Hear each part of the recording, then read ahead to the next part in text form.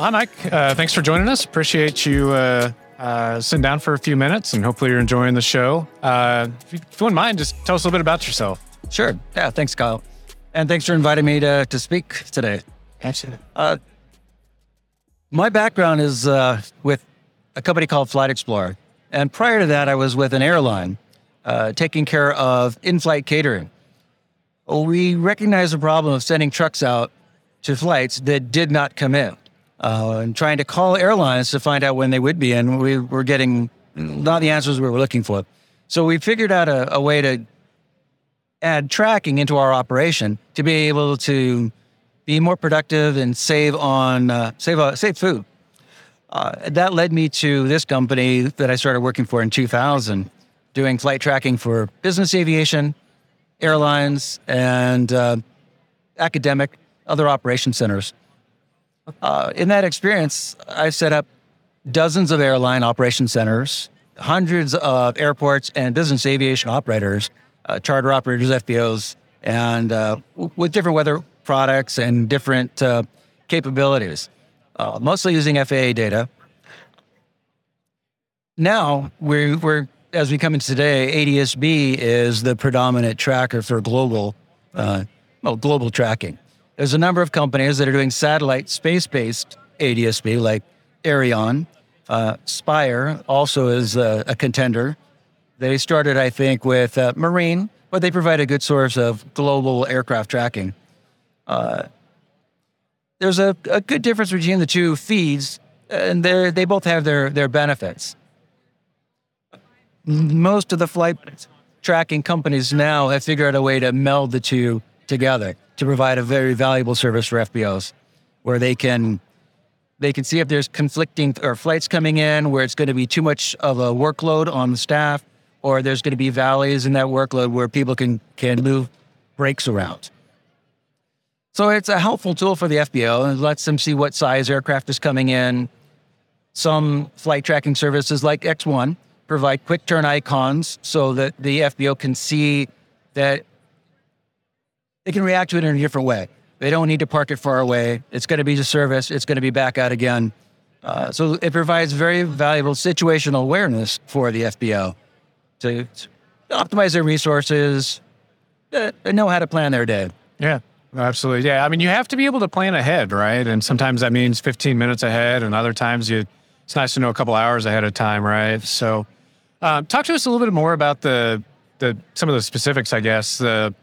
Sometimes you have block tail numbers and sometimes you don't. And so what allows you to unblock a number? And I know you're pulling different resources together. So what does that look like? Well, without going back too far into the old days in the beginning, but there was a data feed. It was called ASDI, Aircraft Situation Display for Industry.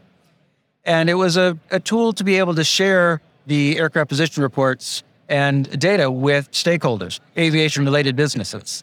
As time evolved, we started doing web-based tracking systems instead of client-server or client, where we knew each location, each IP address where we were sending the data.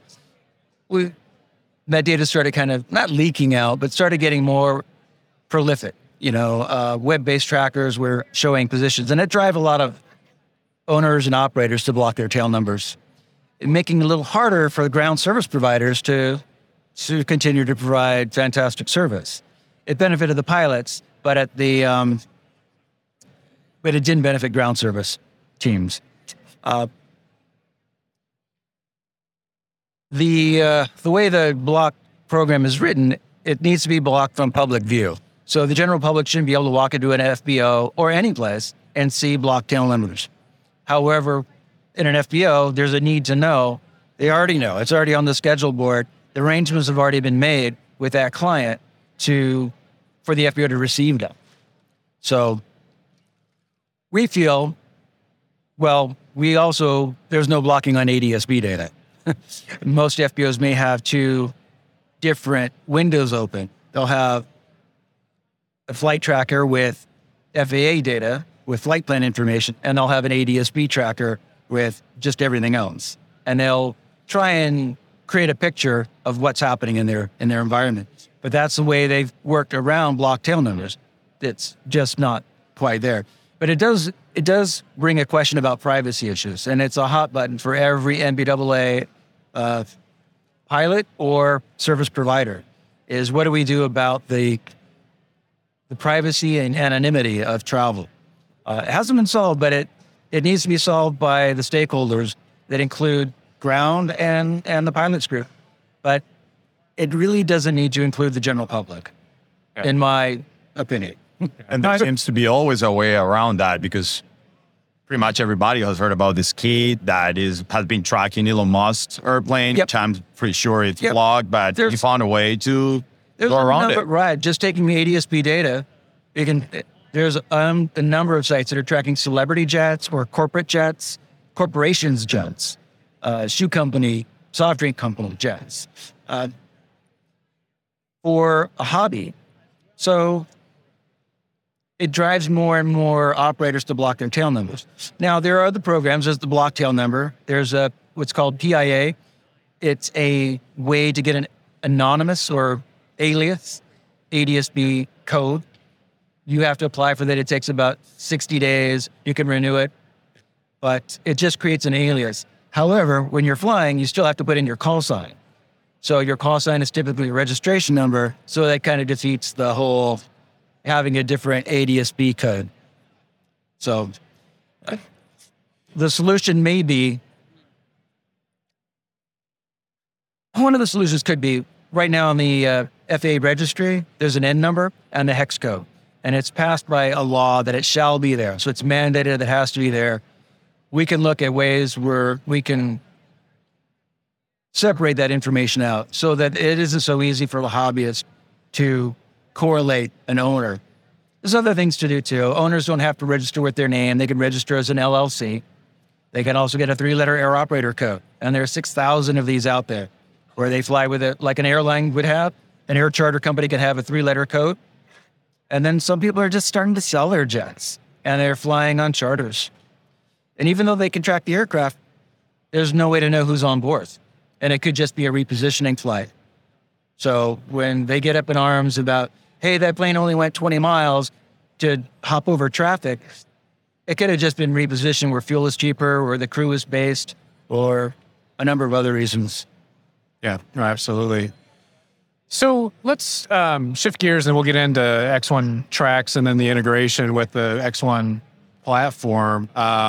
We're here in Florida and there's a ton of lightning strikes and so forth. And so I know the weather is kind of a hot button issue. So you have brought some items to the table on that front. Is that correct? Yeah, we've talked to the team about bringing in some weather products and making those available to our FBOs. Things that have weather alerting, where there's a caution ring, a warning ring, and a critical ring. So when there's lightning strikes, real-time lightning awareness to as it gets closer to the ramp, there's a safety concern about lightning strikes where you're fueling or lightning strikes while you're just out servicing the aircraft. So an airport would shut down the operation for fueling and communicate that to all stakeholders. We feel that putting that power in the hands of the FBOs to know where that lightning is, when to sound the all clear, to be able to have an extra layer of safety for their personnel, and add that to the services of offer. Keep their team safe. Yeah, so absolutely. Yeah, I mean, you've got to look after the people, right? I mean, we just... Yep. And weather's part of it. Weather, in addition to lightning, they can also know temperatures. If there's going to be a drop or there's a snow warning, not for South Florida, but for upper peninsula of Michigan, if snow's coming, got to get the de-icer warmed up. You got to have everything ready to go for that. Or if there's going to be high winds or hurricanes or tornadoes, time to tie down make sure everybody's tied down or in the hangar. Or if you have advanced enough, you fly them out. But having that notice and that awareness, having the forecast capabilities, we have a 3-day tactical forecast, a 10-day outlook, and other weather services available for FBOs to help manage their all their resources and their safety, just common sense. Yeah. And because there's a lot of commercial weather applications you can easily download from an app store. Yep. But what is it that you can get with some of these other specialized services that you may not be able to get with a regular weather app and your iPhone? Well, the weather app will be on the iPhone and any of your mobile devices, but it's the alerting capabilities where you can set them yourselves. You can set the threshold limit. You can set the range rings. You can set whether you get an all clear message. You can have it broadcast to all your staff, so everybody's on the same, has the same awareness what's going on. And really, just having the ability to do to set the timings yourself, whatever your safety threshold is. For some airports, it might be a 30-minute, no lighting. For some, it might be 15 minutes. But having that ability to customize it, I think, is where the value is to. And define that across the board for your entire location. Whether you do that yourselves or even X1 could do the admin on it, where a customer could sign up, give us a phone number, what kind of alerts you want from 30 alerts that are available, and it'll get pushed out to their phone or to their any other mobile device, including X1 single point. Yeah, I mean, it's nice to have that. I mean, I know a lot of FBOs work or have remote locations at the airport, and so you might have your centralized FBO ramp space, but then they're all doing remote fuelings, for example, or down at the airline terminal. So it's got to be nice to have the mobile capability to communicate with folks, right? Absolutely. So let's talk a little bit about X1 tracks and then the integration with, the X1, bulk of, X1 FBO. So I know that you were integral in getting the flight tracking data to X1 tracks. And so either one of you guys want to talk about what that integration looks like? Sure. Yeah, we recognize that the FBO benefits a great deal from having live tracking information. We designed the Tracks product to declutter the screen. Let's talk about a couple of the features. It shows only the arrivals on the map, on the inbound, so that's what the FBO is concerned for. That's what they're looking for. Once the flight is fueled and departs, it doesn't need to be on the screen. The FBO has really no concern for it. So we built that in just to make it easier to see what's arriving and have that glance valve. You can just look up at the map and go, oh, I see a whole lot of planes and they're really close, or there's only one plane and it's really far. I don't have to do any thinking. I know that I've got time to go take a lunch. Or you can look at just the flight strips and how they're arranged in the arrival sequence with a countdown timer. So instead of just having an ETA, it'll be here in 3 minutes, it'll be here in 9 minutes, it'll be here in 11 minutes. You can look at that and go, oh, okay, that's how much time I have to do this other task before I have to receive this arriving inbound. And then we've added for X1, that's just with the data we've got on display. We've added some things with an integration, being able to show quick turn icons if the plane's going to be on the ground for an hour and a half or less. So that changes how the FBO fueler is going to approach that aircraft and how they're going to make sure that the services are ready to go. The catering, the lab service, any of the other products and services that are requested. So we were able to do a lot of interesting things that other tracking systems don't have with a wonderful integration with X1 FBOs. Okay.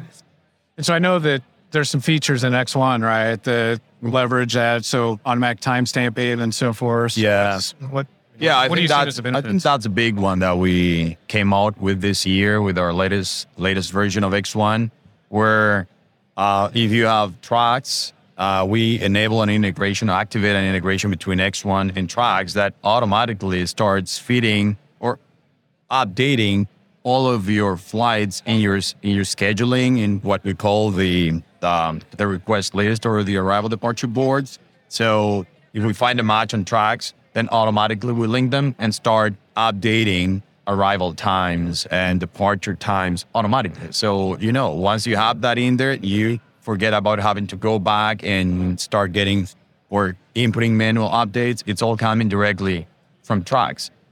That's definitely been a big improvement. Because most people that are using X1 products, they are probably using a flight tracker here. They're using some other kind of scheduling software here for the FBO. So they have to manually enter the information here. Now you just have it right there. And we have single point for the guys on the field. They can get all of those updates automatically. So they don't have to be using radio to know if that aircraft is arriving or not, or if it's delayed or it's not. You just get that information automatically into your device. So that's been a very, very powerful integration for us. And there's a lot of other stuff that we're planning to do there with the power that we have with tracks and X1. So I think we're just scratching the surface right now. Yeah, no, that's exciting. Every time I go to a new location, we always try to focus on service and so forth. But anyways, there's two thresholds that we always look like from a flight tracking standpoint. One is an hour out and one is 15 minutes out. And it kind of goes to making sure the services are in place and so forth. Those are just two critical time frames that we always stress with employees. And so just making that seamless is critical. Absolutely, yeah. So I know one of the other things you are focusing on is some of the historical data. So give us a little bit of flavor of what that looks like. Sure. Yeah, thank you. The most of the flight tracking roadmap that we've developed for tracks will include reports at some point.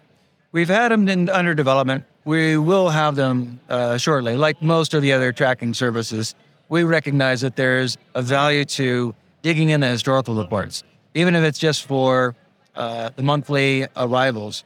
We go one step further at Corvis. We take that information, we provide it in a number of different ways. One of the fun reports we developed is a 3-month outlook where we take 3 months of traffic by operator or by general aviation, and we'll look at all the outbounds that one tail number or operator has done, aggregate the fuel burn outbound, and then rank all those operators top to bottom, or general aviation owners top to bottom, who's contributing to most to the fuel outbounds. So it's almost putting like a customer value score, where you can concentrate on customer retention in your top 20%. Still want to provide great service to everybody, but you want to make sure you're providing extraordinary service to the top.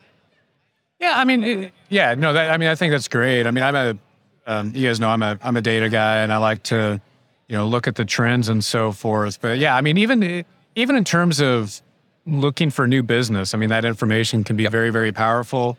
But also just trying to keep a little bit of a reality check, maybe as well with some of your base tenants, right? So like if you have a prospect that's out there, you might be able to see what their actual flight history looks like, and it becomes very powerful information. So.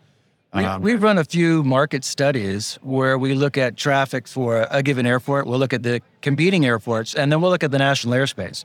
So we'll be able to compare month over month how that airport's doing against their competitive airports in their market area. And is the tide rising for everybody? Is the whole national airspace, business aviation, fuel volume, traffic volume rising? So that ends up being more of a market study, but knowing what that market value was really has a benefit and a value in itself. Some of the numbers we have in our data right now, we're processing about 150,000 flights a day going into the database from over 6,000 air operators and just north of 300,000 individual tail numbers. And last check, about 12,000 airports for our inbound and outbounds. So we've got a good amount of global data, good amount of non-U.S. traffic. So it's really an interesting, large data block to dig into, where you can cut it up by aircraft type, you can cut it up by categories, by countries, fuel volumes, and operator codes. So I have a question for both of you. Since you're closer to the FBOs, so do you think that FBOs, I know that the big chains are already using these tools. They already know the potential that they have with these tools. Do you think that it's a trend across the industry where they know all the potential that comes with the tracking and the historical records, and trying to see how that can drive their decisions into the future? Yes, is the short answer. I mean, I think a lot of it comes down to awareness too. Everybody's, I think, is familiar with flight tracking to, help facilitate activities that are in the near term, at that 15 minute or hour interval.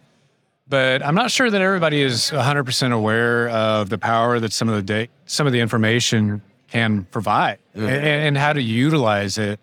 And I think it's kind of an untapped resource, really. I mean, it's We're constantly looking at data at other airports to see if there's other business that we can drive to a particular FBO.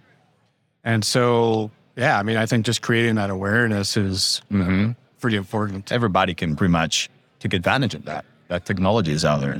There's a lot of value to know who the main operators are, and even in the market areas. If you have time, if you have a hangar and you have time with your mechanics doing maintenance events, and now they're being paid by the hour, and you've got a gap in the schedule, you can reach out to certain aircraft type owners in your area and in your market area, just close by, that you can make the offer. I've got an available spot if you're looking for the equivalent of an oil change or a C check or whatever service is being available at the time.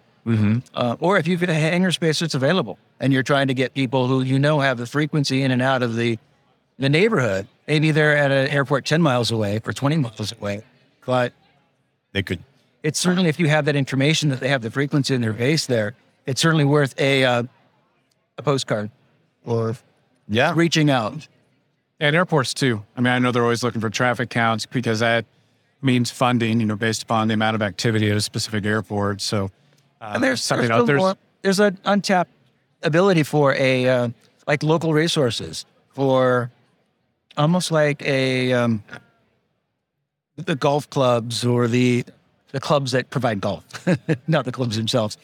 Hotels, rent-a-car, or other services that are available that would be like, or catering. Who are the people that are coming in frequently that I could market my catering services to, or my discount on the club membership, or things for the pilots to do while they're waiting for the owners to go. Pretty interesting. Yeah, this can even go beyond aviation, and all of these businesses around that can benefit from this. Yeah, create more with that data and more of the ecosystem. But the FBO can benefit by building those relationships with the local community. That's great. Well, thank you very much. I mean, really appreciate you sitting down and spending some time with us. I think it's great stuff. Like I said, I love data, so it's fun to dig into it. So. Same. That's a fun show. Thanks for having me on. Absolutely. All right, Mike. Thanks.